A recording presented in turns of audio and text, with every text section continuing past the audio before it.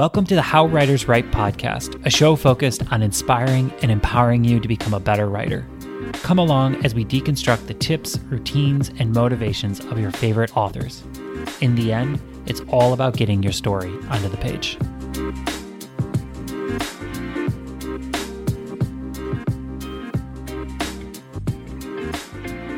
Welcome to the How Writers Write podcast. I am your host, Brian, and today's guest is Alexandra Rowland. Alexandra is the author of several fantasy books, including A Conspiracy of Truths, A Choir of Lies, and Some by Virtue Fall, as well as the co-host of the Hugo Award-nominated podcast, Be the Serpent, which is great, but currently on hiatus. Alexandra holds a degree in world literature, mythology, and folklore from the Truman State University. Can imagine what I'm going to talk about on this podcast one. Alexandra's latest novel, A Taste of Gold and Iron, was just published on August 30th, 2022. It is available anywhere and wherever you buy your books. I checked out the reviews on Goodreads, and it seems like it is just crushing it and slaying. So make sure you check that one out. It is really trucking along, which is awesome. Just amazing to see. Awesome. Alexandra, welcome.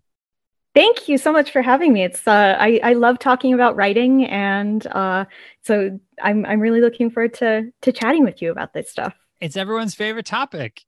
Talking about writing. Yeah.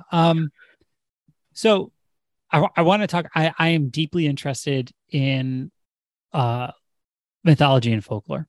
I want to get to that. I want to get to that topic because I just think there's so much. There's an entire podcast, entire show just on that. I mean, you could just talk endlessly on those topics.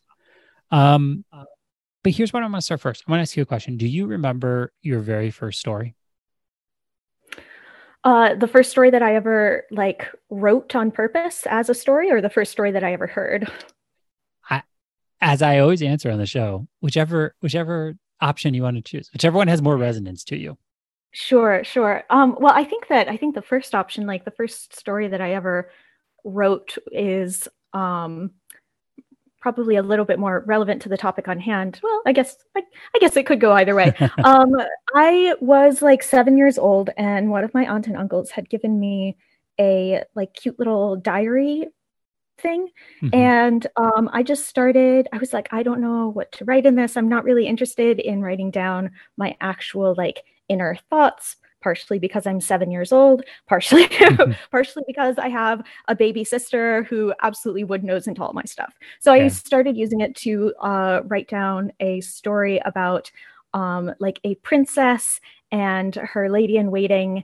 And I remember that they did 3 things, which was 1, answer fan mail, 2, go dress shopping or sewing a dress, something to do with the dress, and 3, the princess then went to court to hear petitions from the peasants about how their lives were terrible, and she made all of these reforms to government, which kind of is me roasting myself, because since I was 7 years old, my interests have not changed at all. I'm still writing these stories about people who care about their communities, and also economics comes up a lot in my books. Right. I've always been on my bullshit, Brian, is what this comes down to. It's interesting because I've asked that question a fair amount of times on the show, because I think it's so interesting to go back and think about the first the first child stories, the first stories that had no filter. Yeah. And one thing I found to be incredibly consistent is a lot of people are pretty much up to the same thing, however many decades later. They're still kind of writing and circling around the same topics. And I'm sure there's something more in that to unpack. There's something deep in our psyches and unconscious minds that there's to read into that. I don't know that answer. It's always such an interesting place to kind of start. And frame up. Sort of what's your favorite color, right? And a lot of the times, the favorite colors, or at least maybe there's a handful of colors that you liked as a kid, those tend to continue to when you're a grown-up, whether you liked warmer colors like red or yellow, or cool colors like blue, purple, green. I still like blue, purple, and green now just Right. as much as I did when I was a kid, you know? So I think that we don't often give kids enough credit for like knowing what they like. Yeah. And I think that also like as we become adults, we sort of are forced by society a lot of the times to abandon the things that we like Right. because like society thinks that those things aren't cool, Right. except they are cool just because you like them, you know? Yeah. Yeah. It's interesting because children bring a freedom to creation that is largely absent, I feel like, in Mm, adulthood. So I have yeah, two daughters, and they're like in prime creation age. They're 10 and 7. And so, they have a broad imagination, they have command of language, they can read, they can write. They're kind of past that hump of like just tactile interaction. Like I see a shape and I want to interact with a shape too. I can create something. mm, And it's interesting to see how free they are in that world. Like they can just yeah, create shit that makes no sense and have a blast in it. And I always yeah, watch them and I'm always like, wow, that's interesting that like they don't have a voice telling them not to create in a certain way and how much right. more joy they pull from it. And I'm sure again, there's some lesson in that. Yeah, Um, I think it's just that like kids haven't been trained to be afraid of mistakes. right. Like kids make mistakes It's a good all the point. time, right? Yeah. And sometimes those mistakes don't pan out and they burn their hand on the stove, and that's not good. Or sometimes an adult yells at them because they're doing something they shouldn't be doing. But yeah, like when you're a kid, like you don't have that fear that's holding you Hmm. back and weighing you down. So that I completely agree with you. I do think that children have that freedom more, and I think that adults can get past that and can get back to that a little bit, but it takes a lot of work just to Yeah. sort of deprogram all of the things that society has told you about like how you're supposed to be and like what play means. So many adults just have forgotten how to play, and Mm. it's really tragic when you start thinking about it. Yeah. And what do you think as you think about play as work, right? Mm. Like there's this thing we homeschool our kids, and one thing that's really popular in the homeschool world is like play is I was the I was child's. homeschooled as well, by the way. Okay. So So cool, cool, cool. yeah, play is like the child's work. Like that's serious Yes, work for a child to play. yes, Like it is a big deal for children to play. yes.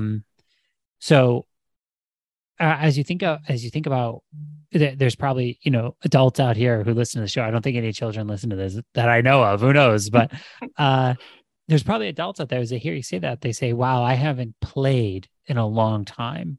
Mm, um and that play is probably really negatively interacting or suppressing their creative freedom. And so I'm yeah. curious, like from your perspective, like how have you found ways to play that have served your creativity and your storytelling? Yeah. Well, I decided that I wanted to be a professional fantasy author when I was 11 years old. And that has always been something that I've walked towards step by Hmm. step. Um, so I've never been in a position to entirely forget how to play.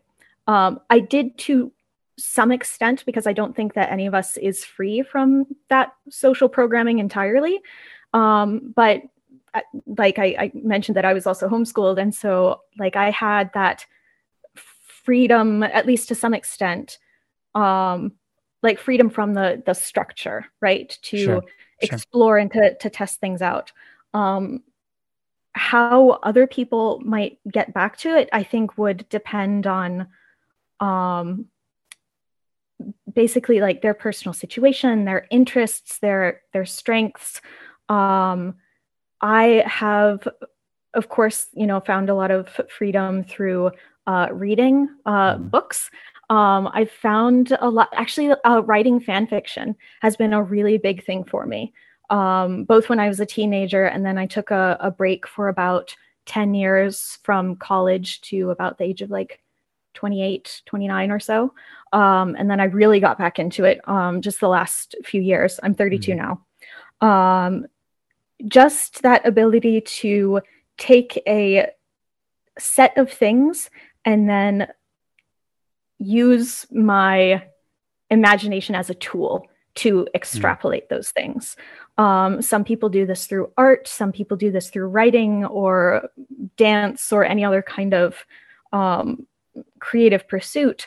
I'm hesitate, and I think that like if you haven't done it for a while, if you're trying to get back to that place, starting with something like reading more books or even like playing video games, anything that gets your brain moving, solving logic puzzles, like Einstein puzzles, like if so-and-so lives in the blue house and so-and-so lives in the green house, who eats cereal for breakfast? Like anything that gets the juices of your brain movulating, sort of like getting your blood pumping by going out and exercising and going for a jog, right? You can go for a jog with your brain and kind of exercise those brain muscles, get yourself thinking, solving problems.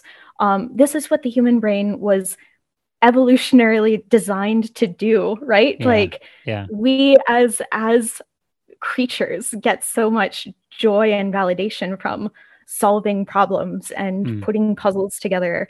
And so really going back to those kind of like instinctual evolutionary roots, as it were, I think can be a really good step towards just like opening the door a little bit and like taking that first step into having more creativity in your life. I like that. And you use two words that are kind of a perfect segue to what I want to chat about you next about, which is instinctual and evolutionary, which brings me to the topic of mythology and folklore. See how I can connect those things? Wonderful transition. Wonderful. Very good. Thank you. Perfect.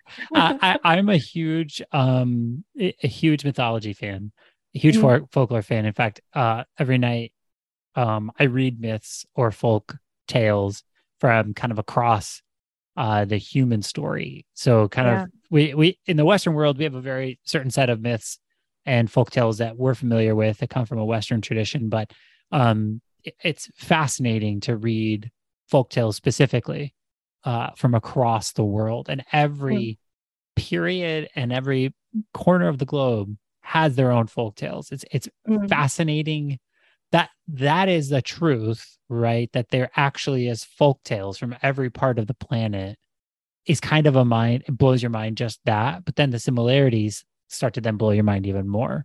And so here's where I want to start. It's a very broad question for you, but I think we can dive off into this whole topic from here, which is what can modern, and I think probably everyone who's listening to the show is probably largely Western storytellers learn from folktales, from mythology. What is the richness there for them to tap into as they think about their own stories and storytelling journey? Yeah, that's a great question, and honestly, that's something that, you said at the beginning of the episode, like we could spend a whole show talking about that. Yeah, right. I'm sort of sitting here like, oh, where do I even start? So I read a book called The Storytelling Animal: How Stories Make Us Human by Jonathan Gottschall.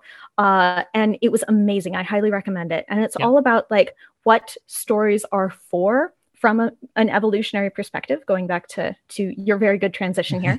Like what do they do for us as creatures, right? Like why did we evolve this tradition? Why did we evolve this brain that latches onto stories so well?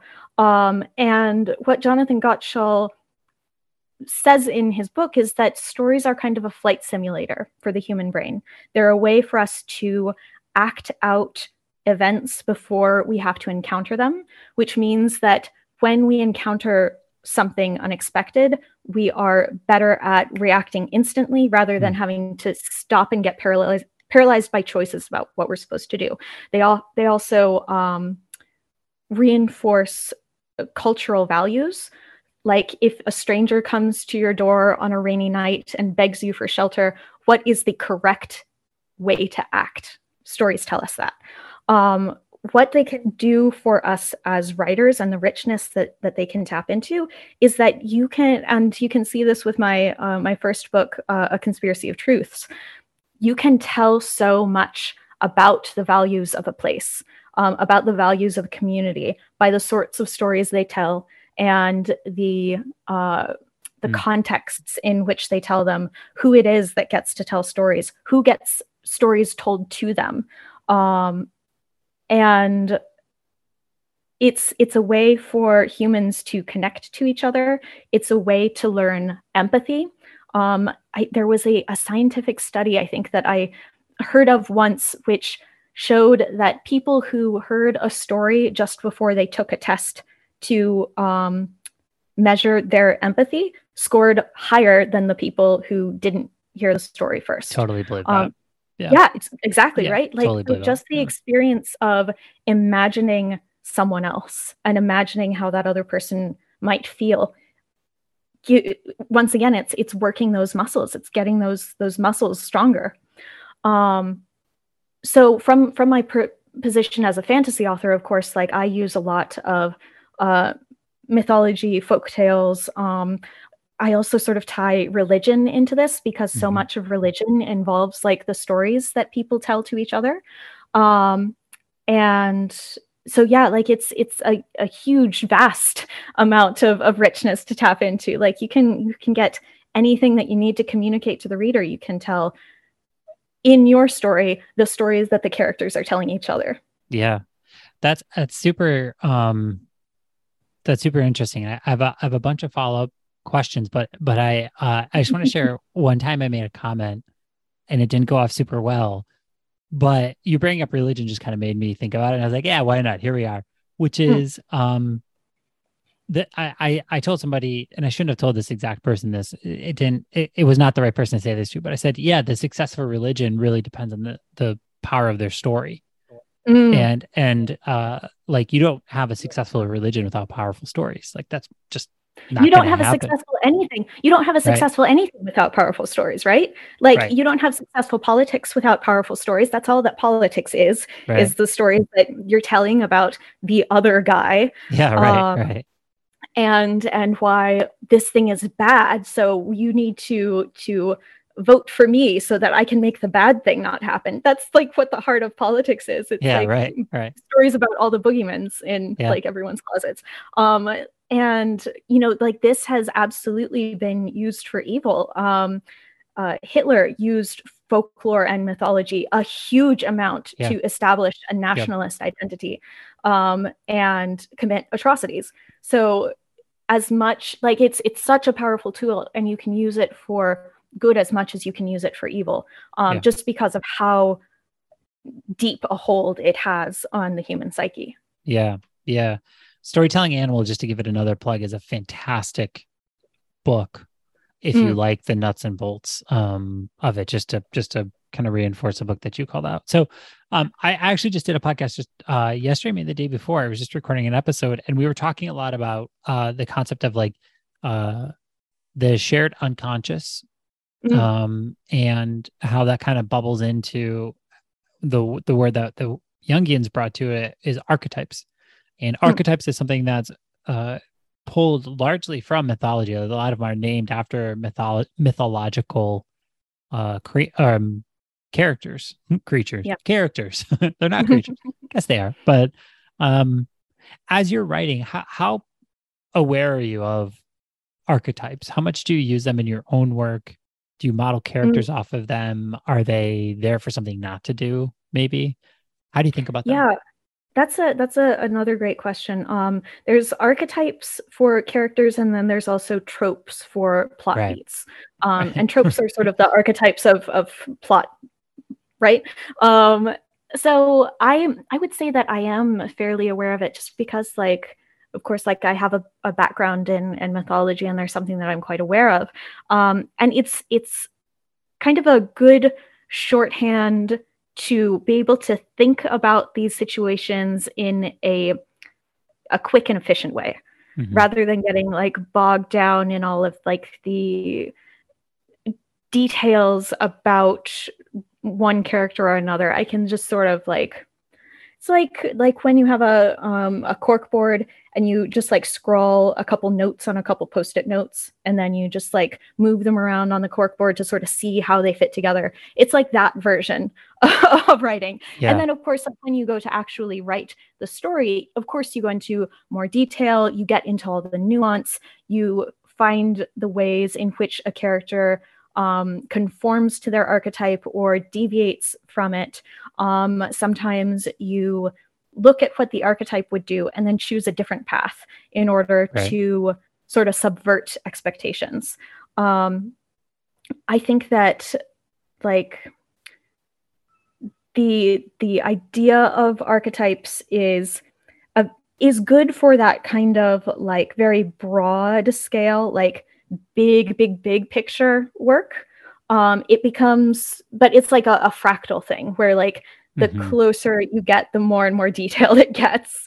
And so like when you're writing a full novel, by the time that you get 50,000 or 80,000 words into it, you've kind of forgotten about the archetype, because then it's just the character in front of you who is behaving in the ways that they behave as a person rather than having anything to do with the archetype. So the archetype becomes more of like an ancestor of the character rather than the character themselves. Yeah. I really I love that last line, that becomes an ancestor of the character. I think you get too close to some models. I'm a huge fan. I mean, like, I think writers, for whatever reason, learn writing really painfully. And I'm a huge fan of using models. But from plot models, that you have. Plot models, archetypes, Enneagram numbers, like, it's okay to get started with something and get a head start, right? Like, you don't have to start a book or a project and be like, I have no idea about anything, I'm going to have to create everything from scratch like that. You don't have to do it that way. You can, but you don't have to. You don't have to.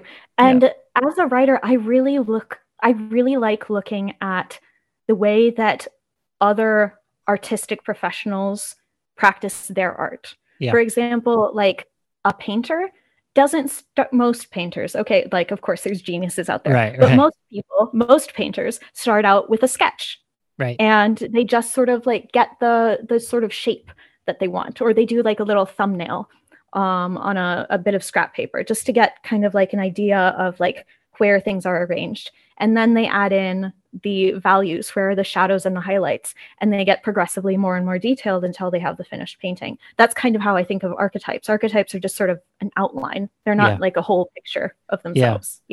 I want to, there's a quote I read somewhere, and I don't know if it's young. I mean, you can, if anyone, if you're listening to the podcast, if you listen to the past, like maybe 5 or 10 episodes, you can tell what social psychologists are, that I've been reading a lot of, which is Mr. Carl Jung. But I don't know if it's Jung or if it was somebody else, is it basically saying that like there isn't a story that will have broad appeal into the masses that is not based on archetypes.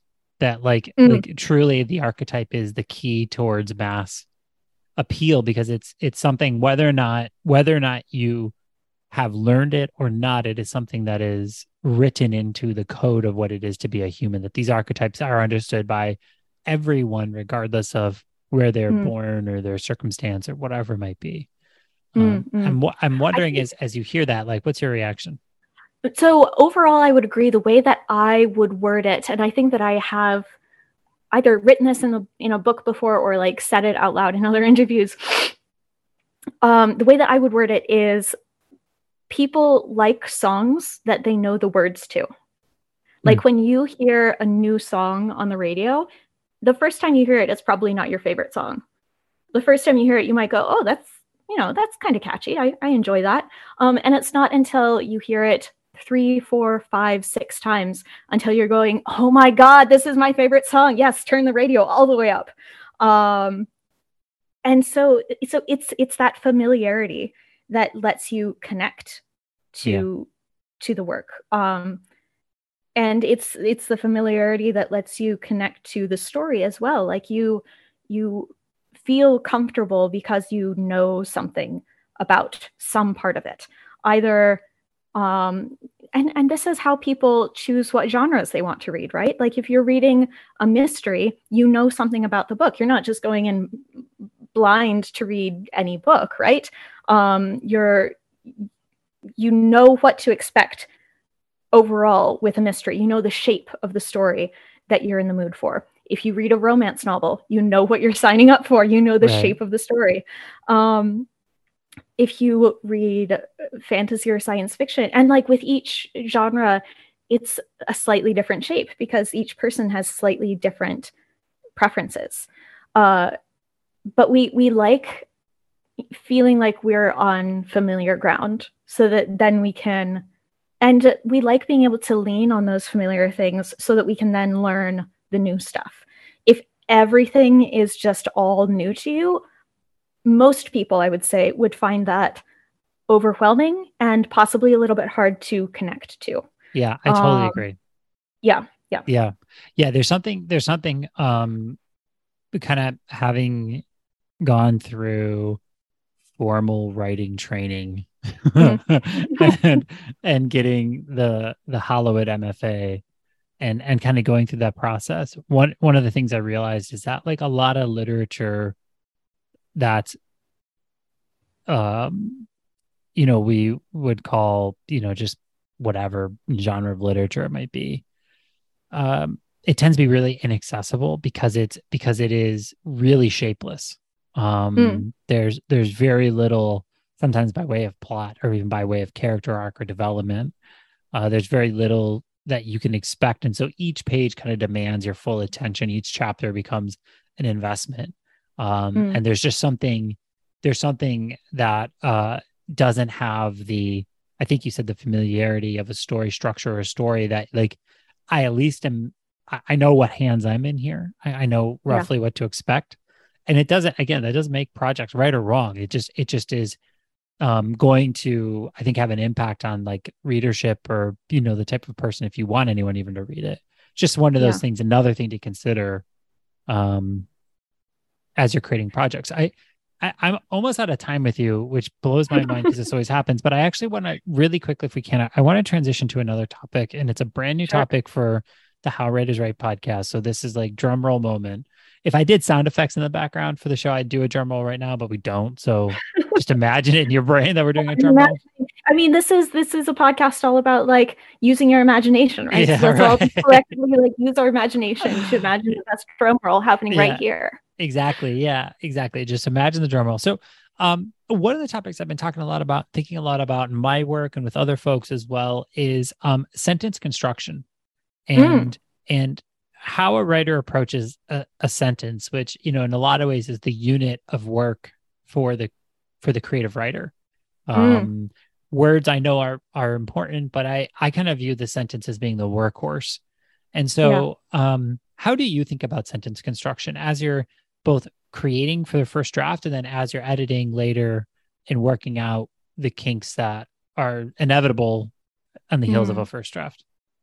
This is a fascinating question. I've never been asked this before. And yet it's like something that I think that I and many writers spend a lot of time thinking about. Yeah. Because exactly. like it's so essential to like you could have framed this as like, what are your opinions on voice?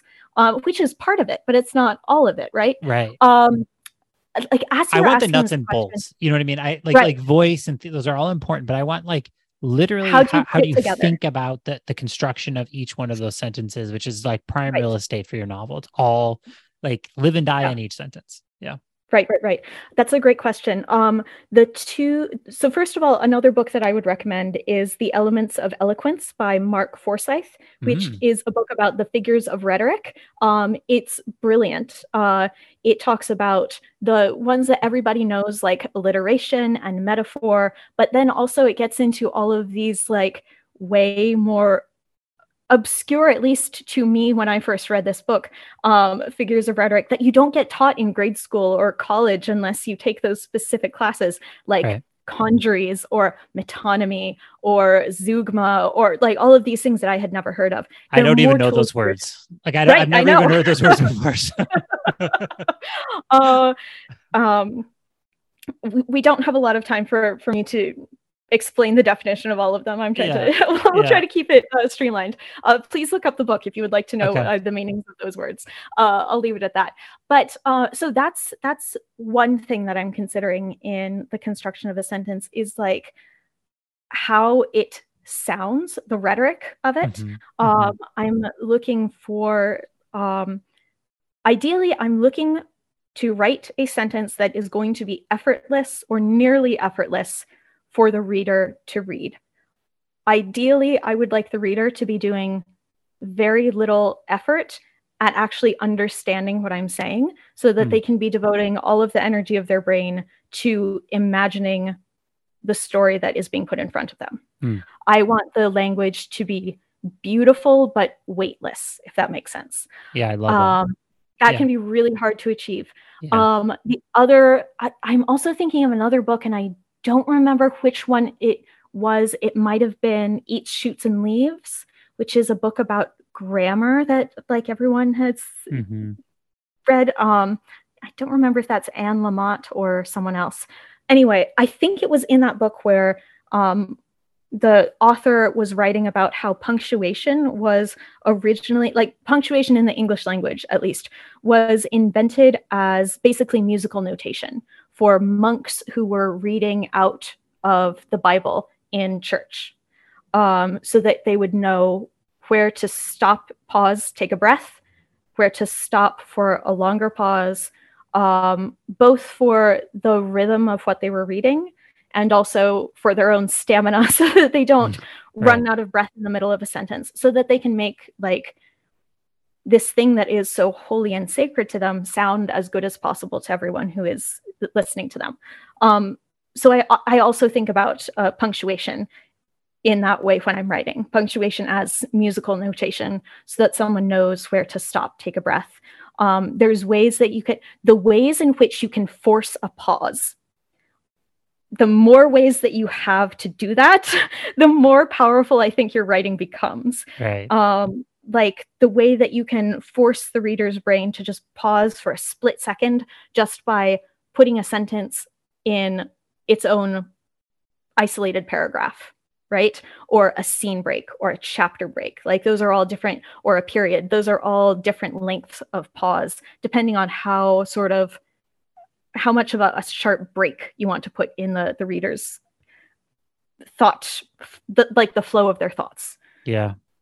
That's kind of like, I don't know if I fully answered the question, but also I don't know if this is a question that can be fully answered in just like 2 minutes of talking. I don't think it can. I don't think it can. And I'm now like, there was too much. This always happens, but there's too much that I want to ask about. It's like, I want to talk about mythology and folklore, but I also want to talk about sentence construction. Yeah. Let me ask you this. It's a great question though. Yeah. Where does, and we'll end on this question before I start getting to my final questions that I have for you. But where does a lot of the work of your sentence construction happen? Are you doing it while you're doing a first draft composition, or are you going back in the editing and rewrite process? Which, if you're a new writer out there, just know for 99% of writers, most of the work of writing happens in editing and the rewrite. Like very few writers write perfect prose out the gate. Like a lot of people have to go back and do a lot of work to make their project sometimes readable. But curious, where does that like sentence construction happen for you? I think part of it is, just to bounce off something you said, was that part of most of the work happens is how you define work, right? Because if it's like a lot of the like really engineering parts, like taking a step back and looking at it and tinkering with it until it fits just right. Yes, of course, like that for most people, that is more revision. Some people don't have as much trouble with revision than they do with producing the words. Like some people, it is just like a huge effort to produce the words and put them on paper, and revising comes a lot easier for them. Depends on what kind of writer you are. There's obviously no right way to do it. For me, on a really good writing day, I can kind of get into a flow state where I'm sort of like suspended, weightless about, or like one step removed from the prose. And it's as if my hands are writing the sentence on their own. I realize this sounds crazy from the outside, but just earlier this year, I was having some health problems with your hands. There's a good thing to remind new writers of is take care of your hands. Take care of your hands. Take care of your hands, practice good writing or good typing habits, or ergonomics with whatever system you're using. You will thank yourself later. Anyway, I was having some trouble with my hands earlier this year, and I tried out dictation. And what I found was that it was so much harder for me to compose with my voice out loud, at least in for prose writing, than it was to type. My hands somehow have brains of their own, or they have learned writing in a different way than my voice has. Yeah, right. So it was just a really eye-opening experience to try out dictation, like speech to text, to see if that worked any better for me. And it was just so much harder because I didn't have the practice with it. Yeah, I actually I had an interview with an author. I mean, it was a while ago, and he was saying that he writes and then kind of has like a walk, and on his walk he'll often dictate an entire chapter and come back and we'll have another kind of chapter done. Yeah. And so I think it's great to experiment with different kinds of tools. Yeah. So he inspired me and I tried it. I went on how a long did it go? walk and I dictated, and it was like if you could dig the deepest hole possible and pour the most amount of gasoline and firewood and radioactive material down there and drop that recording down there and burn it, it still wouldn't be sufficient to destroy it to the depths I wish I could destroy that. I feel that's dictation. So hard. Yeah. It nearly made me like quit. I was almost like, I'm not a writer. Like, it was so bad that I was like, I don't even know if I can keep doing this anymore because it was so awful. So sometimes dictation works. I think some people can do that really well. I think, you know, like my wife thinks and through talking something out. And so for her, dictation might be a tool that's really powerful. For me, I think by just sitting by myself and like putting on noise canceling headphones and hopefully nobody looks at me, that's like my style, you know what I mean? So I don't know. Talking doesn't seem to do the trick. I figure out things about the book by talking them out, ideally with a friend who's really good at asking questions. But then to like actually write it down, I need to let my hands do that. For me also, like just the speech to text software that I was using, because I'm a fantasy writer, like my work just has a lot of bullshit fantasy words in it. And so when I was revising, it was incredibly disheartening to have to correct every character's name, all of like the fantasy words I was using, all of the other just like times that the software misheard me. That was like pulling teeth. It was terrible. I am much more comfortable with producing words than I am with revising words. I think it's the conclusion that we have come to here. Yeah, it's like at a certain point, it's like, what's the point? Like this is just more pain than it's pleasure, you know, like. Right. Yeah. On the other hand, like dictation can lead you to some serendipitous mistakes. There was something in the story that I was writing where the software misheard poems as poems, which led to as I was revising, it was as I was writing it. Like I just watched this word come up and I went, oh, actually, if this character is made of poems and he extends, it was a whole thing. The character was like a interesting god of bards. Anyway, so it turned out to be open some really creative doors, and that wouldn't have happened if that error hadn't come in. Oh, it's super interesting. Yeah, it was. I don't think I'll go back to dictation though. Okay, well, it's there if somebody needs it, but you've heard us bash it for the past 5 minutes, so probably nobody will even try it. But listen, if it works for you, hell yeah, go for it. Right. Look for the tools that make your job as easy as possible, no matter what they are. 100%. Yeah, 100%. Okay, so here we are at the point of the show where I get to ask you my final 6 questions. Used to be, I think it started with 3. And then 4, and then 5, and then now we're up to 6. So I think it's like every 6 months I add a new question. So now we're up to 6. So I always give this kind of same preamble to why I do these questions. The first reason is because I like the answers and it's my show and I get to do what I want, get to ask what questions I want, and so I do it. But the second reason is because so much of the show, the point of it is to encourage and inspire and just give thought to how, you know, as listeners, finding your way to create. There is not one right way. Like you can read all the books in the world, but ultimately one of the hard tasks of writing and storytelling is finding the ways you put words on the page. That really is a huge part of this journey.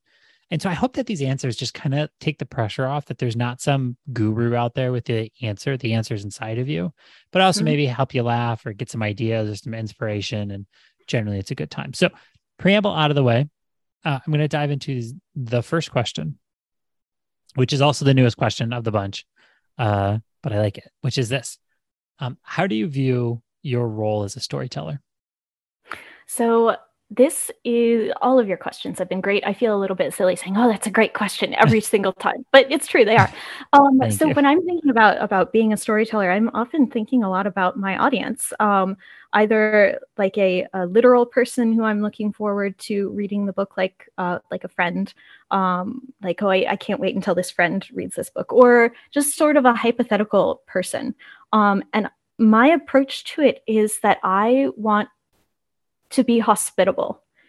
Just like I often imagine it as the audience is someone coming over to my house for dinner. And if I'm inviting a guest over for dinner, I want the house to be clean. I want dinner to be like planned out, and I want to have all the materials ready for it. When someone comes in the door, I invite them to take off their shoes. I give them a comfy place on the couch. I ask them if I can get them a drink. I tell them what we're planning on having for dinner. Is that okay?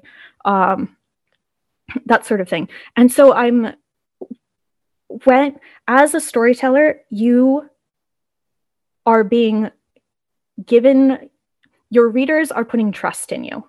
You are being entrusted with their hearts and their minds and their imagination for however long you have them.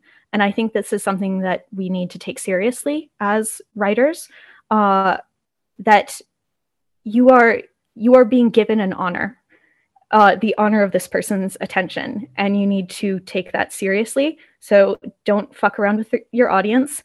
Don't be rude to them while they're in your home.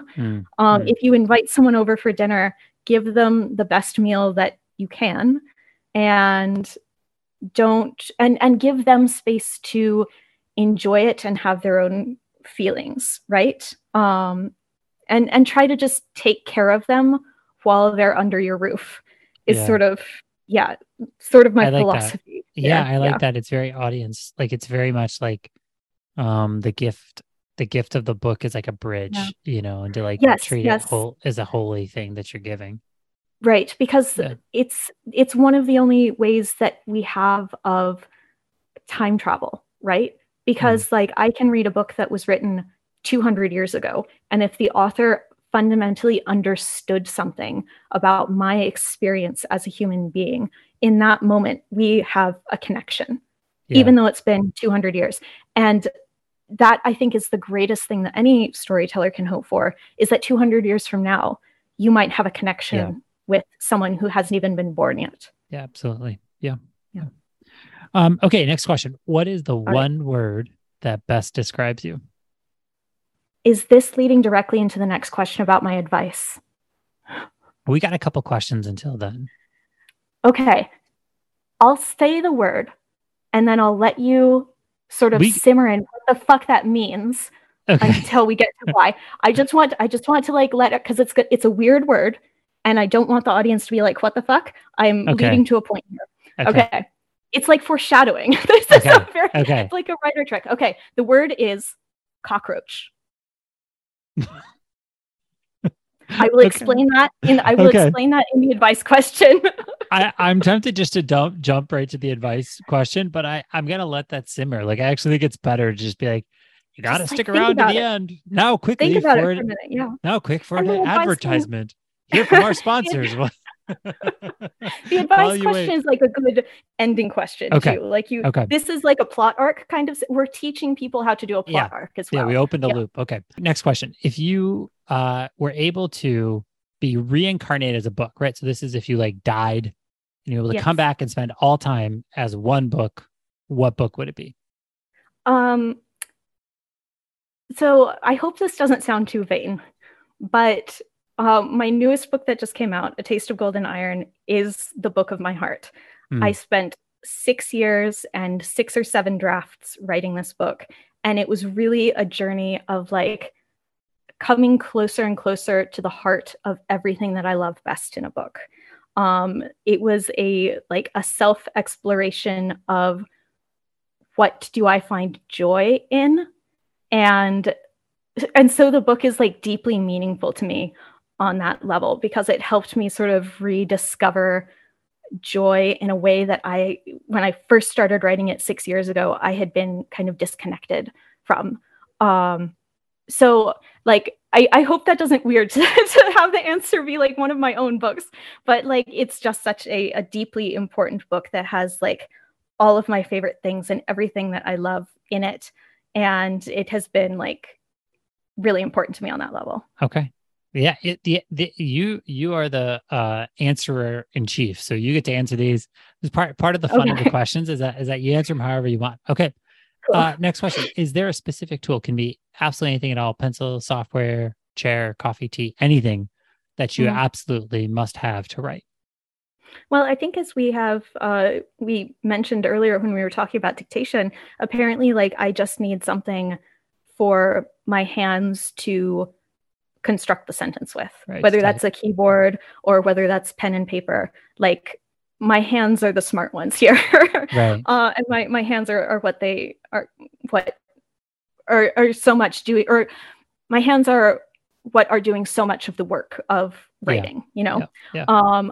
Other than that, I like to be really flexible. I don't like to rely on just one thing. I like to be as sort of adaptable as possible so that I'm not constraining my ability to write based on the availability of this tool. Yeah, I hear that. I think that's like,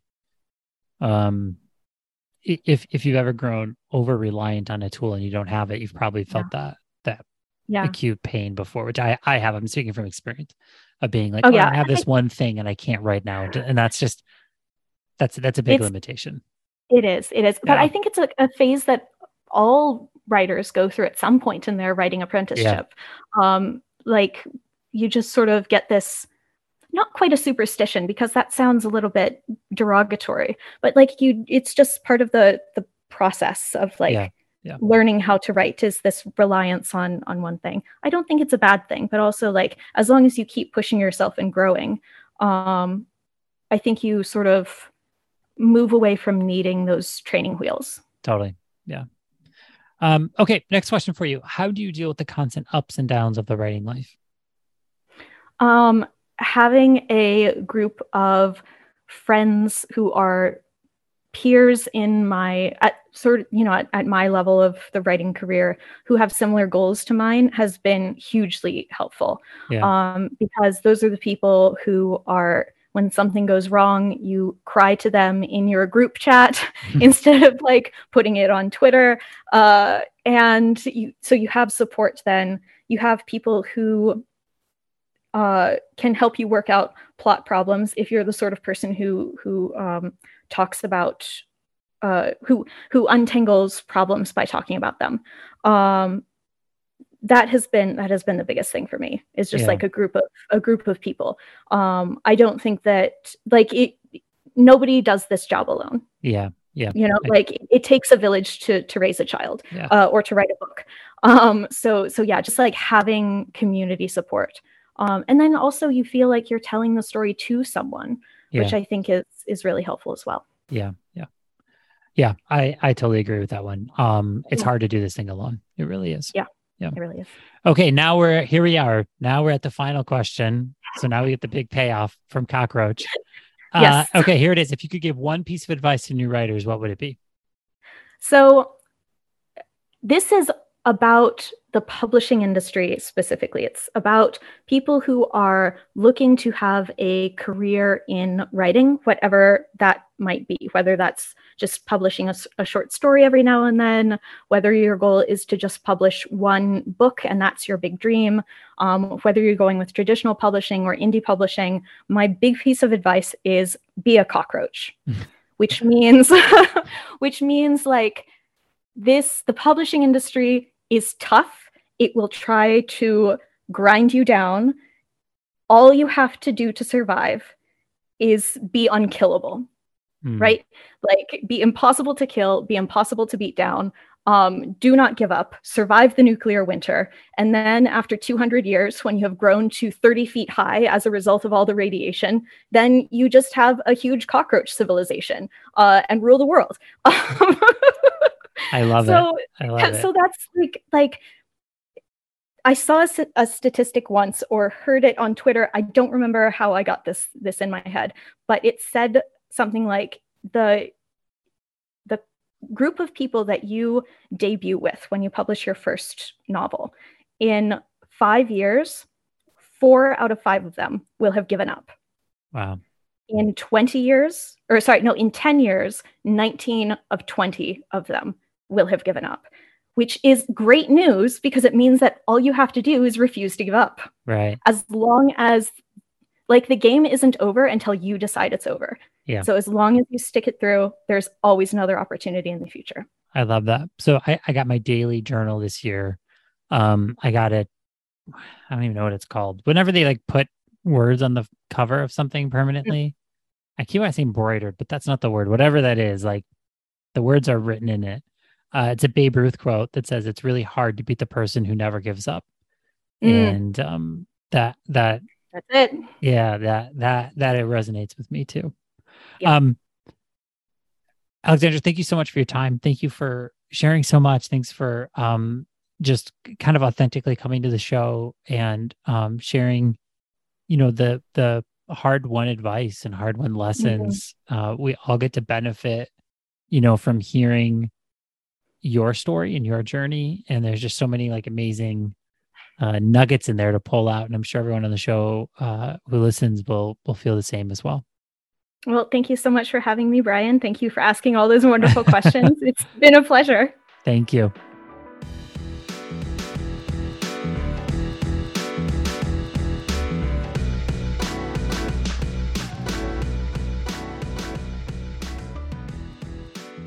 If you haven't yet, please check us out on happywriter.co, where you can join our writing membership for free. Come hang out with us. Enjoy a writing community. Also, leave us a rating review on iTunes if you can. It means the world to me. Lastly, I just want to say thank you so much for listening. I really do appreciate it, and I hope you have a wonderful week of writing.